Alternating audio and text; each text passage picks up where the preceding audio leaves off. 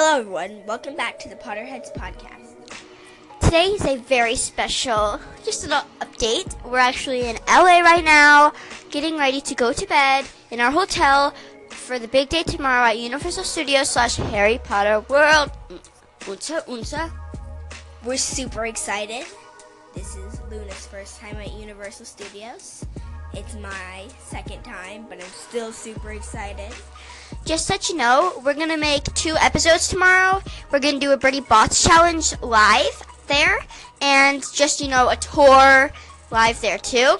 There might be a lot of talking or footsteps because we might be wanting to get maybe a better look at Honeydukes. It's kind of, we have to do that because, it's live. There's a bunch of people there.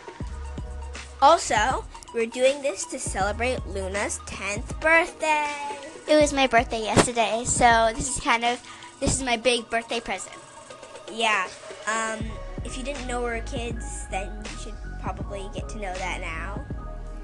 It's pretty obvious, so if you didn't, I'm kind of surprised, but I think you all do because our voice is like that and our grammar.